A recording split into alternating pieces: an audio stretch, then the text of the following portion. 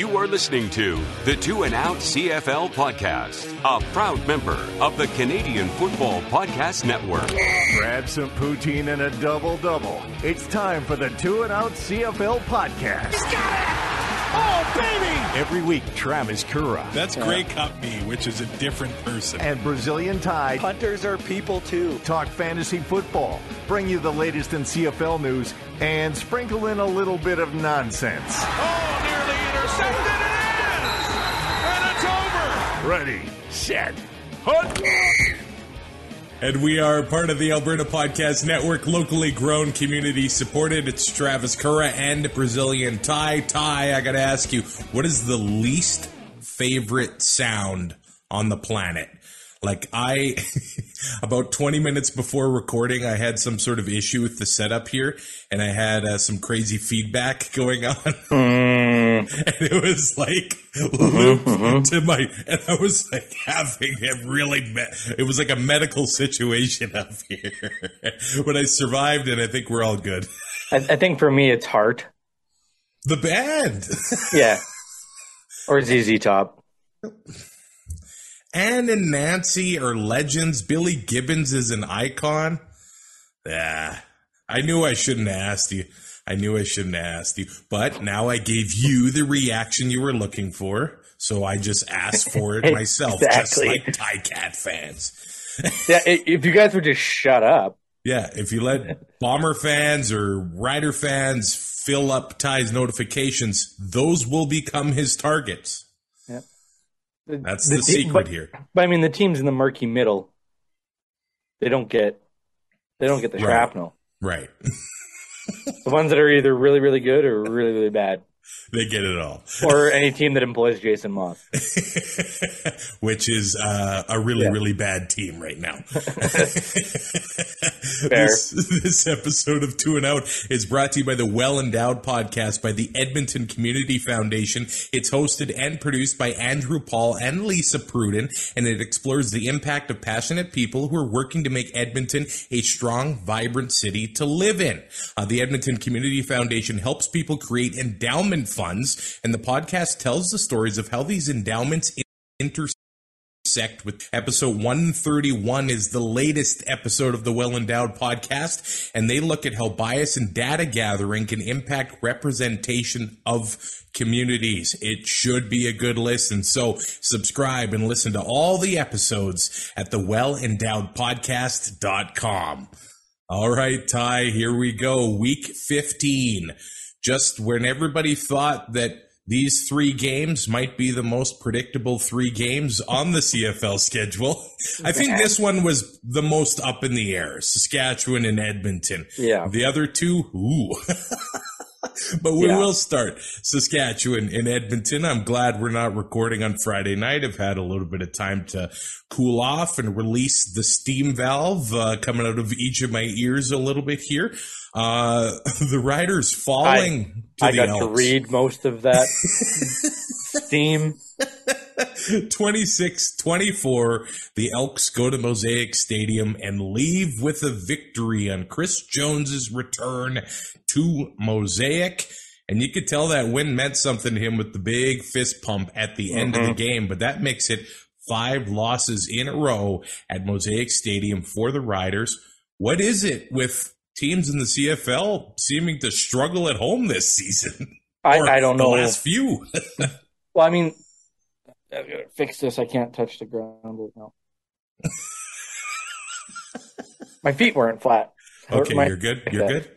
Yeah. The two teams that are struggling at home, like without, like not including the Riders, are obviously struggling all over the place For the most part, yeah. So I don't know if home or away really matters at that point. Yeah. For the Riders, you look at their schedule, it's been Winnipeg, it's been BC. The Elks come in who probably playing a little bit better football than we expected them to be playing coming out of Labor Day in the rematch.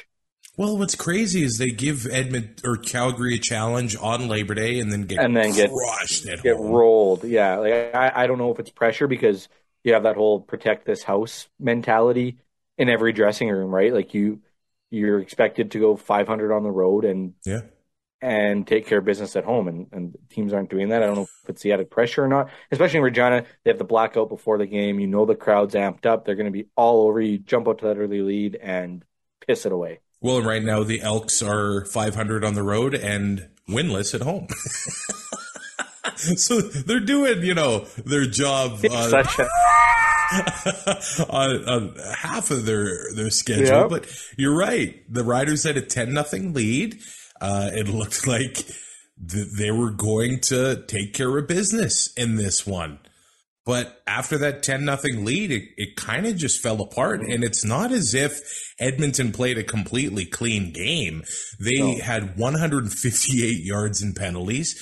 They were fumbling the ball all over the place. I mean, it's lucky that Saskatchewan didn't pick up even half of some of those balls that hit the turf. Mm-hmm. One of them was a command center thing, and maybe you could say that, it did look inconclusive, but the whole not recovering a fumble immediately, I don't know. I think that's one of the dumbest rules in football, but the Riders had all sorts of opportunities to make things happen, to complete some of these turnovers, and they just didn't. Like, even when Edmonton, Darrell Walker, I don't know, he had to get a pinky popped back into place or something like that. He leaves and comes back before the 3 plays are over.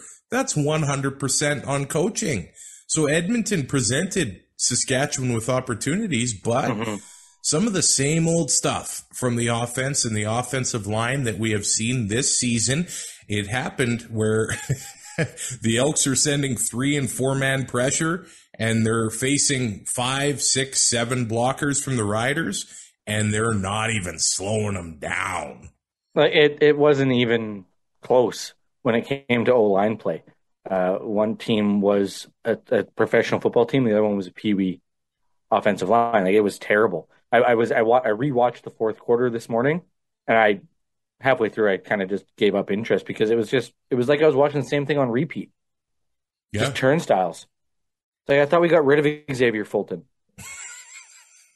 Like, I don't get it.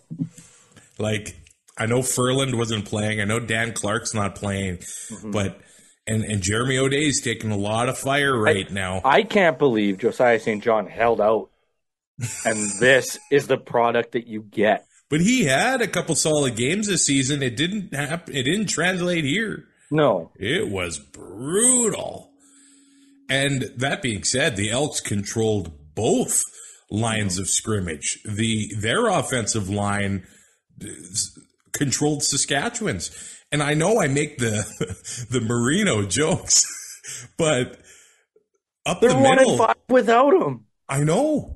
Nothing is happening for the Riders in the middle of the defensive line, and it's having a ripple effect. I know Lanier's not playing, the concussion symptoms, but right now, basically choosing to spend money on Duke Williams over Micah Johnson is having a bit of a problem, isn't it? Say that again?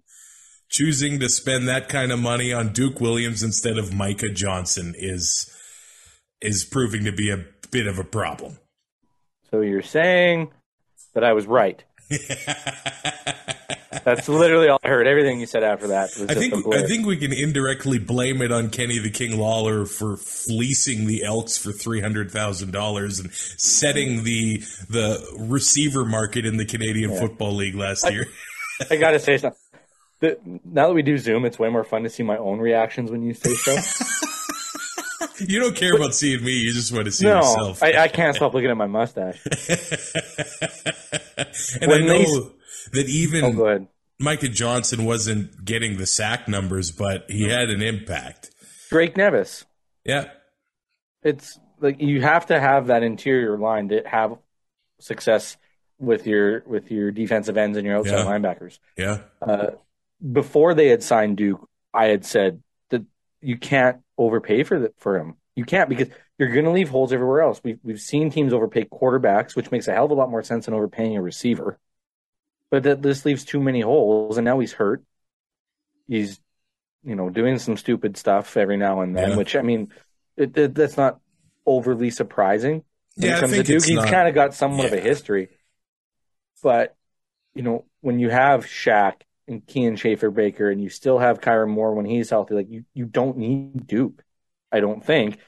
And it leaves too many holes because of the salary cap situation. Not only that, but the coach's cap and the front office cap, you're now hamstrung that way because you've got 3 guys that are going into next year, the OC being one of them, under contract at the end of 2023. Mm-hmm. So are you willing to pay somebody against the cap to go home? Jeremy O'Day's been taking some fire, but I mean, he did make a lot of moves. Sankey coming in, Dean coming in, Moncrief coming back, Duke coming in. The money he spent on defense, especially at the linebacker position, I think was the best money he spent in the season for sure. I don't even think it's a question at this point. Making the trade for Alford, but it's the offensive line, and this year with the depth, I think at receiver, the Canadian receiving talent, and drafting a receiver in the first round instead of an offensive lineman. I think so. The Riders were originally supposed to host the 2020 Grey Cup, and if outstanding circumstances in the world don't happen, they have a very good offensive line with Brendan Labatt, and I think that he really relied on Labatt coming back this season without the restrictions, and it didn't happen. And Clark getting hurt, it is not not good. And with 4 games left in the season, I know lots of Rider fans demanding change. I don't see it helping. No, and you make changes now. Like, what is your end goal to make these changes? Right now, you're in a playoff spot. Yeah. Do you ride that out, try to go through the East? Because if there is a year, I don't know. Look at the East. How many times do we have to say it? If there is a year where a West team can beat the East in the East final, this is the year. That's a broken record. It's probably not going to happen. But do you want to take your chances and go that route? Or do you start making changes for next year and you still go to the East unless Edmonton catches you or unless you absolutely implode and Hamilton goes on a on a huge run and you miss? Like, if you make changes now, you still make the playoffs and you lose. Okay, but now you're going to be upset that you lost because there's no pleasing this fan base. We both know that. I don't think it matters what Jeremy O'Day does. And anything short of a Grey Cup every year is seen as blow it up. I think that Cody Fajardo is going to take the fall. That's what I see happening here. Fair enough. I would cut the head off the snake first. Fair enough. He's not all of the problem. No, not at all. Not at all. But I think part of it. But. We know that he's not the elite talent that a Nathan Rourke is. Let's just throw the name out there. He doesn't have that ability to get out the ball that fast. He's not as accurate on the deep ball. So he needs a good supporting cast around him and a strong offensive line. It's just not there. But, up until this point, the Riders have relied on the defense to keep them going. And it didn't happen in the Banjo Bowl. It didn't happen here. Some of the tackling displayed by this, I thought, championship-level defense is not like I saw runs from Darrell Walker getting all the yards after catch he wanted. Taylor Cornelius, he had 93 rushing yards himself. Darrell Walker and Taylor Cornelius get paid as well, but Walker, he had 56 yards after catch, 109 yards. Hey, 2 consecutive 100-yard games for him, so good for him. He did have he was fighting the ball a little bit. He was big on the final drive, but some of the missed tackles and missed angles from the Rider defense, it looks like they gave up as well. I thought that maybe Jason Shivers was a candidate to take over at head coach. I think a lot of fans were pushing for that. But with the way the defense is playing, with basically losing a D tackle, I don't know if that's an option anymore. Yeah, and if Garrett Marino is the reason the defense has done this, then I think the problems run a lot deeper than we thought.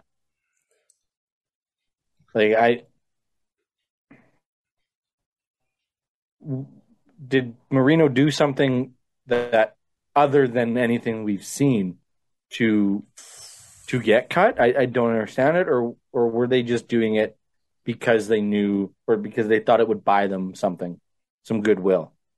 Right. Because I know we had said it when he hurt Masoli the second time, and the antics after, like, I would cut him, don't need that stuff around. Like, maybe there's something to be said. Like, yes, you need glue guys, you need those guys in the locker room. Do you want them representing your team is another question. Yeah. But if cutting him is what's turned this defense into what we saw Friday, like, this wasn't a championship level defense to begin with. Then I know there's a bigger issue. It's wild because they've got talent on that side of the ball. I know the joke with Nick Marshall is that anytime the ball's thrown his way, it's a good chance of being a touchdown. It's 6 points for one of the two teams. It could be either team. Just like Dylan Mitchell. That ball is getting caught. I don't care if it's by the Mitchell. receiver or Nick Marshall. Wide open. Number 17, a 77-yard touchdown. And hey, Kevin Brown, it looks like the Elks have found their number one running back. 14 carries, 109 yards, just under 8 yards a carry. Mm-hmm. And Cornelius had 93. Like you said, like, when was the last time you saw an offense with 200 yards? I'm going to call Cornelius a 100-yard rusher. Like, you take basically, 7 yards, yeah. Take 7 yards away from Kevin Brown, boom. He had a 56-yard run. When was the last time you saw numbers like that from two separate guys? I know. And look, the Elks are now 3 consecutive games giving up a blocked punt. Like, it cannot be understated how many opportunities the Riders had here. Oh, man. To win the game. And there was only really 2 successful drives from them at the beginning of the game. And then in the fourth quarter, which I thought was terrible clock management, giving the Elks the ball with just over a minute to go. But on Labor Day, I said, you got to rely on your defense. Just a few weeks later, the defense was playing way better. The defense was playing way better on Labor Day than just 2 weeks ago. And now you can't rely on them. Frankie Hickson had 10 carries for 14 yards. The Riders were manhandled up front on both sides of the ball. Credit to the Elks for making that happen. And this game, I blame Coach Vic. Yeah, Coach Vic making the trip from Sylvan Lake all the way to Edmonton to watch his team win in Regina. I mean, missed field goals, 2 of them off uprights. I mean, this game... When are we going to make balls off the uprights live? I think that would be chaotic and great. Even if, like, the field goal team recovers it and goes into the... Like, come on. Yeah. But no, then they only get 3 points, though. Be like on a 2-point convert. If you get a pick 6, it's a pick 2. I like this idea. Yeah. I really do like this idea. We're going full live golf with it. So, I mean, there you have it on this game. Braden Lenius, the 1 touchdown catch in the fourth quarter. Like I said, giving the Elks the ball back with 68 seconds to go. The Kean Schaefer-Baker getting 3 carries out of the backfield was really confusing me as the game went on. He also had 3 catches. Shaq Evans had the catch on third down. Ended up being a 42-yard touchdown. And then later in the game on 3rd and 1, the Riders give the ball to Hickson 6 yards behind the line of scrimmage. But I digress. A very chaotic game. And going forward, let's face it, the Elks just need to win at home. Can they do it at home? We've seen them have this success on the road and follow it up with an absolute stinker at home. Like, if they somehow backdoor their way into the crossover, they're on the road. That's exactly what they want. But after Hamilton demolished the Bombers, is there going to be a crossover? I don't know. It's not a given. Not anymore. It looked like it was a foregone conclusion. In week 4. Yeah. But now I'm not convinced that Edmonton can beat Montreal at home. No, they're not. They got to play Winnipeg too, I believe. And then I'm not. And then they're back to back against Calgary in the year. Like they're up against it. Saskatchewan's got to play Winnipeg and Calgary twice. Saskatchewan's got to go to Hamilton over Thanksgiving, which all of a sudden is a That's huge implications. For more than one reason, obviously. Like, if this week went the way where most people thought it was going to go, I think the rest of the season would be kind of boring. We'd be jockeying for positions, and everybody would be resting guys and whatever.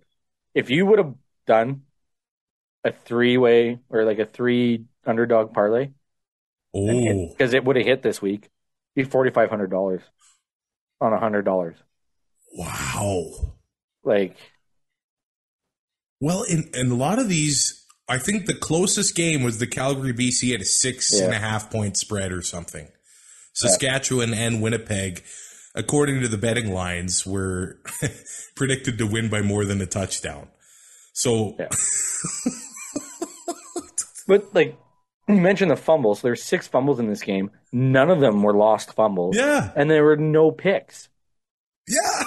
Both teams took care of the football, just that one played like absolute garbage. What a fascinating game. God bless the CFL. Oh, man. Wow. And God bless college football, because Alabama hit the over on their own and won me $200 yesterday. The Hamilton Tiger Cats, 48-31 over the Winnipeg Blue Bombers. My wife was she was cruising on her iPad as I was watching this game, and she made a comment on how many times I said, wow. I was just I couldn't believe what I was watching. Owen Wilson? Wow. Dane Evans with take Nathan Rourke out of the equation. Dane Evans had an MOP level performance here. Yeah. 5 touchdown passes, the confidence that he played with. He looked like an entirely new. He looked like the guy that the Ticats invested all of that time and money in to begin the season. He looked like the Dane Evans we saw lead this team to a Grey Cup after Masoli went down. Yeah. Completely different guy. The offense, the Winnipeg defense, and I think a big factor here was there were some backups and some rookies playing in the defensive backfield, but the protection on Dane Evans was there. The pressure on Dane Evans from the Winnipeg D-line was not there, and Jackson Jeffcoat ended up leaving this game. The way that the Ticats dominated every point in this game. Their fullback, Felix Garon-Gauthier, is tied for the 3 catches. Everything went right for the Ticats. They intercepted Zach Collaros twice. They forced a fumble on him, Malik Carney taking it to the house. A dominant performance from the Ticats. They even ran the ball. Wes Hills had 10 carries for 5.8 yards a carry. And then I think the defining moment in the game, because we've seen this happen with the Bombers where they get down, but their composure is just, it's unmatched. Labor Day. Yeah. And they ended up being down 10 points in the fourth quarter. And Hamilton, earlier in the season, would have done something monumental to blow it. But what did they do? 14 plays, 90 yards, 7 minutes and 20 seconds off the clock, ending that drive in a David Ungerer touchdown. Completely took the wind, or the littlest bit of wind that was left in Winnipeg Sails was gone. Gone. Yep. And you look eating half a quarter in CFL football. Yeah, forget it. Good luck. If you're not going to win at least that quarter, forget the game. You got to win that quarter for sure. Course. You better if you're gonna have the ball for 7.5 minutes and walk away with a field goal. I expect you to lose that football game. Oh yeah. But you look, Evans with the 5 touchdowns, 327 yards, had 9 different receivers. Wow. This is what we thought Hamilton was, where they had guys that they could just get the ball to. Anybody could just kind of get it. Anybody could go in any position. They would throw guys in where you weren't used to seeing them, and they would get a job done, and just be this juggernaut that seemed to roll through the East the last couple of years. We haven't seen it. We saw it Saturday, and it's against the best team in the league. I don't know what happened. Is it coincidence? Both Bomber losses have come against the East Division on weeks before they're on a bye. You say they're looking past them? But I don't see O'Shea allowing his team to look past the team or look to the bye. It's a crazy coincidence, I guess. Coincidence, or is it if they get down, it's like, well, let's save our guys. We got a week of rest. We can use it now. But if you got that extra week, why not go all out? I think it's just a coincidence. I mean, but I feel sorry for the Riders next week, or in 2 weeks. Yeah, I mean the Riders got they're going to get a bye too, but they're going to get run over.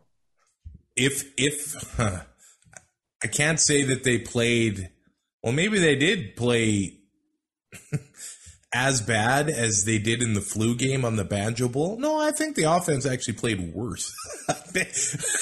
Yeah, you said Cody Fajardo had a good game. So you say that today. And I also said that the Riders give the Bombers that stomach virus. Yeah. Keandre Smith had a 54-yard touchdown. Mentioned the David Ungerer touchdown. Tim White. His only catch, 6 yards. Yeah. Tim White, 2 scores. Stephen Dunbar, another beautiful touchdown pass. And it was the way and the throws that he was making took real confidence, like he was feeling it, like it was a completely different guy. I guess he had been working with a sports psychiatrist trying to get his He's got that dad strength now. Yeah, maybe that's what it is. Yeah. Maybe we got to get to work. No. Absolutely not. I'm trying to imagine you as a dad. Wow. I wouldn't know how. I didn't have a role model. Yeah, that's true. I got there. Somehow. You did. You didn't think it's been a while. I feel like it's been a while. It's been a while. An Aaron Lewis reference. Wow. But it's not to say that Winnipeg didn't make plays. Dalton Schoen. It feels crazy that this guy's having his first year in the CFL. 6 catches, 158 yards, 26.3 yards a catch. Like any time that they need to find the guy, they do. Rashid Bailey had another solid game, 5 catches, 65 yards, and a touchdown. And Brendan O'Leary-Orange, the Canadian drafted in 2020, coming in because of the injury to Drew Wolodarski, 6 catches, 72 yards. So, I mean, they were making plays on the Winnipeg side of the ball as well. It's just Hamilton, man. What a perfect game from the Ticats. Yeah. And not something we expected to say this week at all. Well, here's the question. This has to be a building block for the Ticats, right? 100%, yeah. And now they're going into Montreal. I know the Als are coming off the bye, but they're going into Montreal with all the momentum. And suddenly, if they beat the Als, they're 5-10, while the Als are 5-8, so they do have 2 games in hand. That's helpful, or 1 game in hand. 1 game, yeah. So that's helpful for the Alouettes. This is a bizarre season, and then you take that same question to the Winnipeg side. Is there a reason to worry here? We know that the Bombers are obviously beatable, and the teams they've struggled the most against this year are the East teams. I don't know if they just have trouble getting up for those games. I mean, they stomped Saskatchewan. They beat Calgary, but they had trouble with Toronto. They had trouble with Calgary, too. They did, but they ended up losing to Montreal, losing to Hamilton. I know they're experiencing some injury issues, especially in the defensive backfield. I think it just comes down to the defense not being as dominant as we've come to be accustomed to from this Winnipeg team. Yeah, this is definitely the most beatable that they've looked. Even when they were winning games early in the year and everything, there still seemed to be just those little nuances that didn't seem to quite fit with what Winnipeg had done. Yeah. And you're going to have roster turnover when you win championships. It's inevitable in a cap system. It happens. But they're points for, they're plus 106. Second most points in the league to the Stamps. Right. Like, and they've played just one more game. But yeah. Like this is still a team that is probably going to the Grey Cup.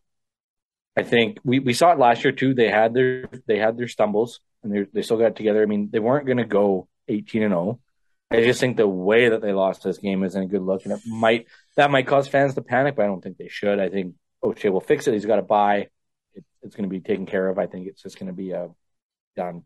Yeah, it's because the Montreal one was it was so close, and it came right down to it, and the missed kicks and the overtime. You would have been more expecting to see that in this game, and just the way the Ticats have looked up until this point. But I know this sounds ridiculous.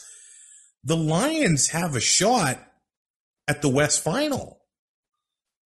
Wow, mathematically, yes. If we see this Winnipeg team, and I know they're undefeated against the West. Oh, you mean like winning the West? I thought you meant hosting. I was like, well, yeah. Well, BC could win the West. They play Winnipeg 2 more times.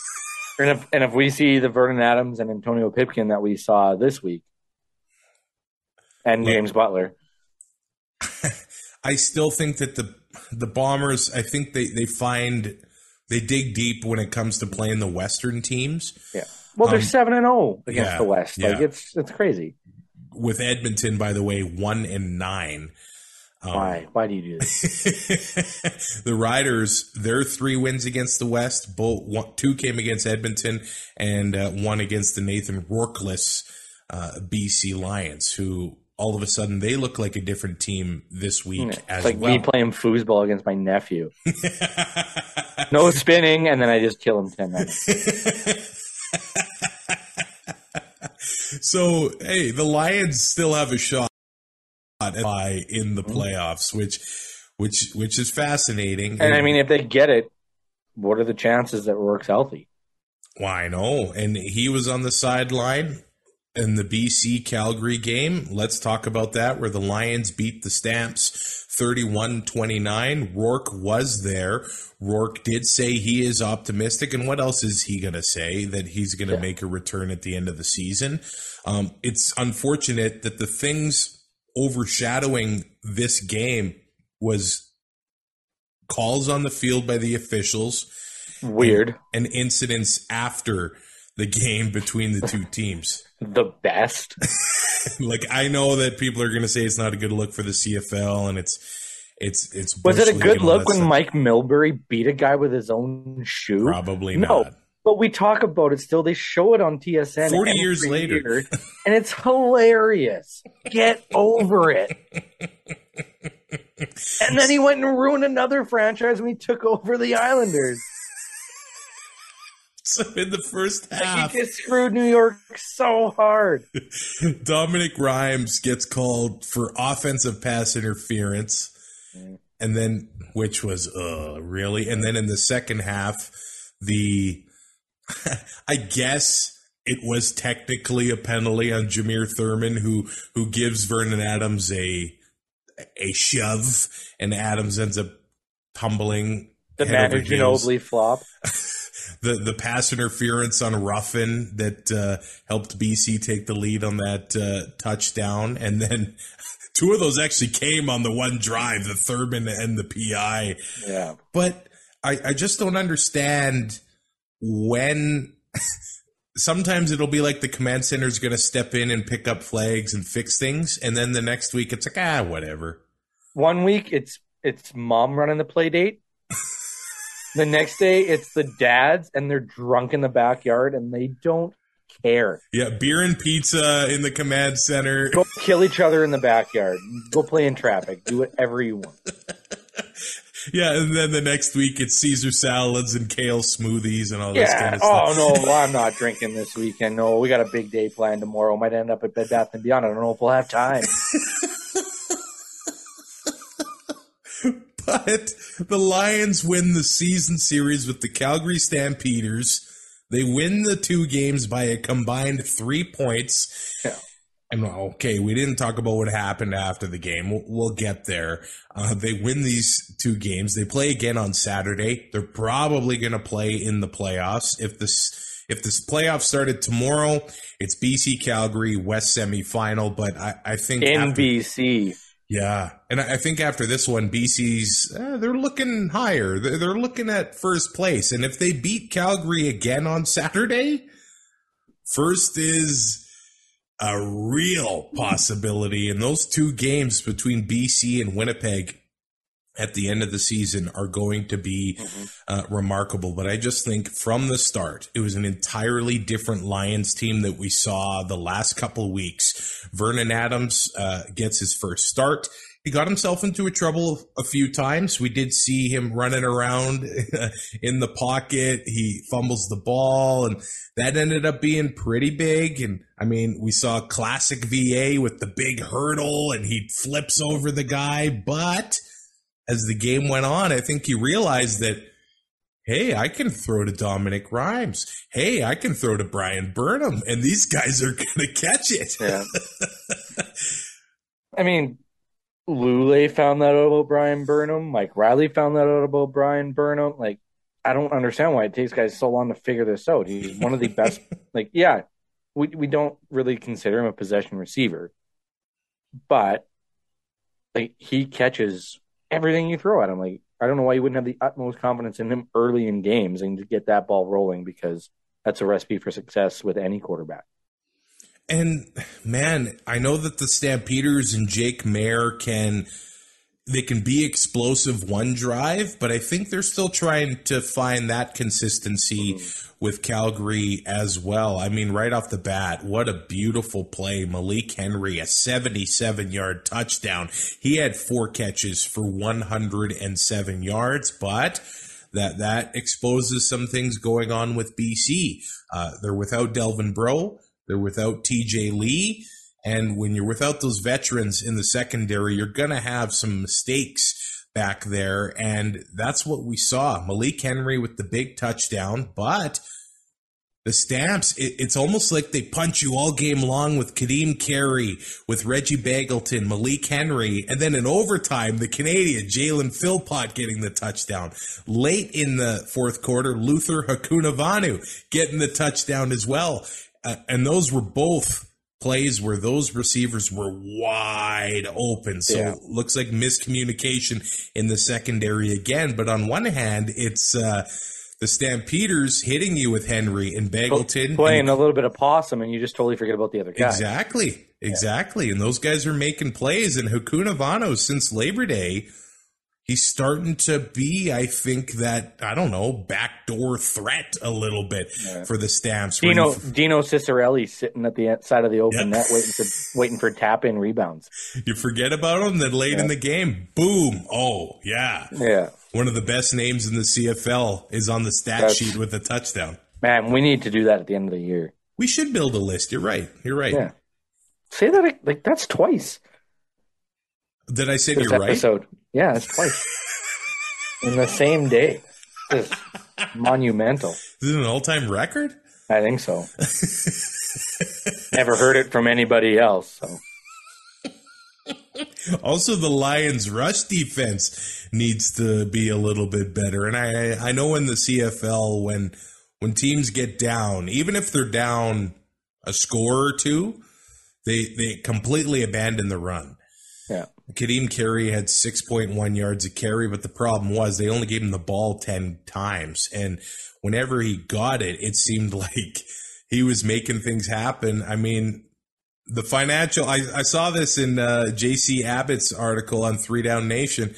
You're paying that guy the money. I think you got to give him the ball a little bit more and help out your young quarterback. But the positive is that Calgary, Maier didn't throw any interceptions. So that's good for him too. Another game with no picks.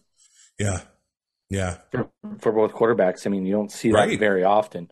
But yeah, like with Kadeem Carey, they only gave him the ball 10 times, still got targeted 5 times coming out of the backfield.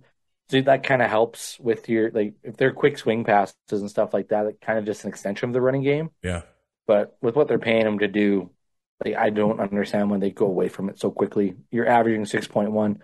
You take out the 26-yard rush he had, and the average doesn't look that great, but it's still around 5. Yeah. Yeah. Or I guess that still looks good, but I mean, compared to, like, you're getting 6.1, so without that long rush, it's still around 5. Like, I mean, you're putting yourself in second and manageable. And if, like, I just don't get. I understand the mentality that teams are down and they don't want to waste the clock. And it's like the first quarter, second quarter doesn't really, like, you're not going to waste that much clock. No. Running the football and trying to set up your offense. And because if you just throw, like, BC, yes, 2 veterans out of the lineup, that's a huge loss in that defensive backfield. This isn't, you can't just air it out all game, every game. Like, you got, at some point, you have to establish the run. They didn't. It almost didn't cost them, but they didn't win the game in the end. The BC Lions were also without a veteran offensive lineman in Suk Chung, which is actually remarkable. This is week 15, and it's the first time we've seen a different Lions offensive line. Last year, we had 11 in 12 weeks. Well, and that's the Riders this year. There's just a completely different offensive line every single week. And we haven't talked about their offensive line because they haven't been hot garbage. Yeah. And I realize that the quarterback early in the season helps with that. Absolutely. It does help with that. But Andrew Pearson comes in, makes the start, and it really seemed like they didn't have much of a drop-off with their offensive line there. James Butler had 6.4 yards a carry, 2 touchdowns. So if you spent the money on him in fantasy, you were happy with James Butler. He also added another 4 catches. And yeah, the aforementioned Brian Burnham, 7 catches, 100 yards. Dominic Rhymes, 5 catches, 91 yards. It just seemed like the calmness for Vernon Adams Jr., who had himself 25 of 32, and I know there was the fumble, but 294 yards and kept the Lions in it, and they just had a completely different feel. And of course, they do go to overtime because Rene Paredes misses the 48-yard field goal at the end of the game, so the Lions had the chance to get that ball in overtime and win the game there. Rene Paredes, man, I know he's one of the most consistent kickers in CFL history. Isn't he the most consistent? I think he is. I think he's got the best field goal percentage, but missing a big one here. I remember the playoff game in Saskatchewan last year. I didn't say it. You can piss Calgary off. I mean, it had to be mentioned there. Yeah. Some big moments in the last few seasons haven't gone his way altogether, although still one of the best kickers in the CFL. And then after the game, it is said, I'm just going to tell you what I heard or what we telling you what I heard, not telling you it's true. Yeah. So I guess Lucky Whitehead was taking trash talk a little too far with Cameron Judge during the game. I guess his family became a part of the conversation, and Lucky's face ended up meeting Judge's fist after the game. I don't know if this happened on the field. It's kind of he said, she said kind of thing happening right now. Okay, Fred Durst. A Limp Bizkit reference? Wow. I just watched Trainwreck Woodstock 99. Okay. And then I guess what happened is that the Lions ended up waiting for the Stampeders in the parking lot. Love that. I love everything about that. Then the police have to separate it, and these teams are going to be playing again in 5 days. Is this a senior hockey league game in Macklin? It seems like it. This is nuts. What kind of, seriously, like, what do they do? Judge and Whitehead done? Like, without video, I don't know what you can do. Okay, I know trash talk can go too far. I know that. It's not right to bring a guy's family into it. Is that defensible offense? No. I think if anybody, if you're waiting in the parking lot for the guys, that's probably... You can count on me waiting for you in the parking lot. How's the thing? Oh, the nail? Great. It comes out next week. We can work in one Happy Gilmore reference of show. Yeah. Like you ask Gary ask Gary Payton, nothing's off limits when it comes to trash talk. But if you piss a guy off enough, you might have to pay the piper. Exactly. It doesn't come without consequences. Yeah, you can say what happens on the field stays on the field, but sometimes it doesn't. We're not saying it's right. Well, I'm not saying it's right, but it happened. Yeah. Well, what are you going to do to fix it? Like, guys are going to say what they're going to say. You're not going to you can't have rules for trash talking. I know, and I've talked to players before, and I like to ask them about the trash talking. When the family gets involved, that's kind of next level stuff. Mm-hmm.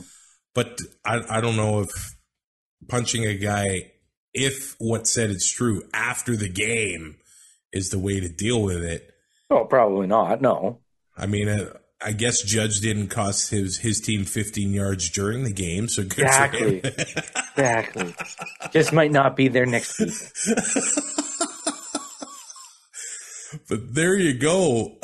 What a wild week 15. I don't know what else to say about this week. Although the Riders haven't posted. I didn't lose any ground in Pick'em. They all got it wrong? I went 0-3 and I'm still in 22nd. Everyone got it wrong. Yeah. This episode of Two and Out brought to you by Alberta Blue Cross. Life as a business owner can be hectic, to say the least, and Alberta Blue Cross understands that. They offer flexible health, dental, life, and disability coverage for your employees, and even better, you can let your staff enroll and manage their coverage at any time on any device. That makes life easier for them and for you. You've got this when it comes to group coverage for your small business, and Alberta Blue Cross has got your back. To learn more and explore your options, head to ab.bluecross.ca. Ty, what did the fantasy numbers look like this week? Do you want to take any guesses as to who the top three quarterbacks were? Well, Dane Evans. Yeah. Taylor Cornelius. Yeah. Is third Cody Fajardo? Ooh, almost. He was fourth. Jake Mayer, 24.8. Only about, 2.3 more than Fajardo or something like that? Yeah, 21.9, so basically 2.1, yeah, whatever. 2.9, I guess. Not a math guy. Okay, running back. Zach Claros was fifth. Running backs, James Butler ran away with it. There's James Butler, there's everybody else. He had 26.1. Kadeem Carey, 12.6. Kevin Brown, 12.4. And then the Hamilton running backs went 10.3 and 9.6. I guess running back and fullback. And your fullback was fifth in, nobody had huge games. I think off the top of my head, James Butler was the only running back touchdown of the week. Yeah, I think so. That's insane. It is. Wide receivers, Tim White, Dalton Schoen, Malik Henry, Rashid Bailey, and Stephen Dunbar Jr. for the top five. But James Butler more than doubling second place is crazy. Wow, it is. Well, what was Dane's total? He had 5 touchdown passes. Yeah, he had 35 points. 35 points. That doesn't seem like it's enough. What a performance from Dane Evans, as the Ticats are set to go to Montreal for Week 16. And then the Saturday doubleheader, we got Toronto, Ottawa, and Calgary, BC. I think I've learned my lesson. I don't think I want to write off another week of CFL football ever again in my life. Saying that the Winnipeg Blue Bombers are the undisputed lock of... Acknowledge them. So there you go. The best two teams in the CFL right now. The Don't do it. Don't do it. Hamilton. Oh, you're the worst. Hey, you have not trashed Hamilton this week. Well, because if I do, they just go to the top of their mountain and cry and then yell at me on Twitter. Everything along the QEW 401, 404, 407, 400 is all Toronto. Just get over yourself. It's all the same. I want to load up a comment that we had on our YouTube channel. I don't have the username at the top of my head, but the comment goes something like, the Hamilton Argos has a ring to it.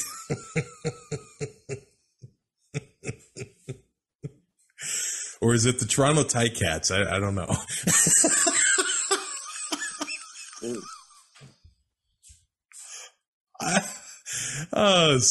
We're gonna get we're gonna get canceled in Hamilton. You want to make fun of the Argos? At least there's a Toronto team that wins a first round. It's Theodore King. He says, I mean, the Hamilton Argos does have a nice ring to it. I like Theodore. I think we can call him Teddy. Teddy, thanks for the comment. Thanks for the comment on our YouTube channel. You can rate, review, and subscribe to Two and Out on your favorite podcatcher. And hey, subscribe, ring the bell, and leave a comment on YouTube as well. We really appreciate that. And you can see the progress as we go along of Brazilian Ty's handlebar mustache, which I must say, the Pete Walker. I'm pretty impressed. And then when the Jays are eliminated, I'm going to shave the handlebars and I'll grow the Oren Larson for NFR. It'll be perfect. Perfect segue. As long as he qualifies. He did well in Pendleton. That does it for week 16 of the 15 of the CFL season. We'll be back on Thursday to get you ready for week 16. Find more great shows like this at CF Pod Network on Twitter.